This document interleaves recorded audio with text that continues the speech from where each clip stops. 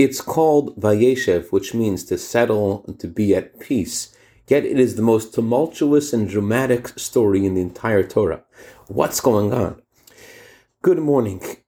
In the middle of the story about the sale of Joseph, the Torah stops and begins talking about Judah and how Judah gets married and has children.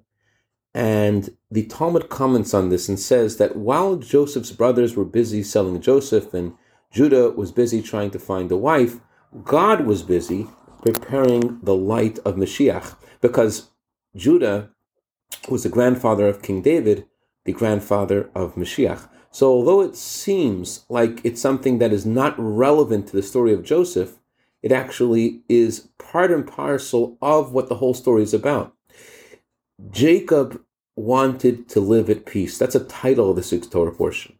And God said to Jacob, I know the real peace that you desire. You don't desire to have a pina colada on a beach somewhere. You want the coming of Mashiach. In order for this to happen, there's going to be a tragedy. Your son is going to be sold. But this is a descent for the purpose of an ascent. This is not the goal. The goal is the coming of Mashiach. And that's why in the middle of the story of Joseph, we read about Judah getting married, because the entire purpose of all of the negative events that happened with Joseph's sale was just in order to bring us the redemption from Egypt, and subsequent to that, to bring us to the coming of Mashiach. And so too on a personal level, it may be that you prepared exactly what's going to happen this morning, and you know where you wanted to go, and then suddenly Hashem sends you this curveball, and you're like, where is this coming from? But it could be that that thing that you think is derailing you is actually bringing you to a far greater place than you could have possibly imagined. Candlelight time to Los Angeles is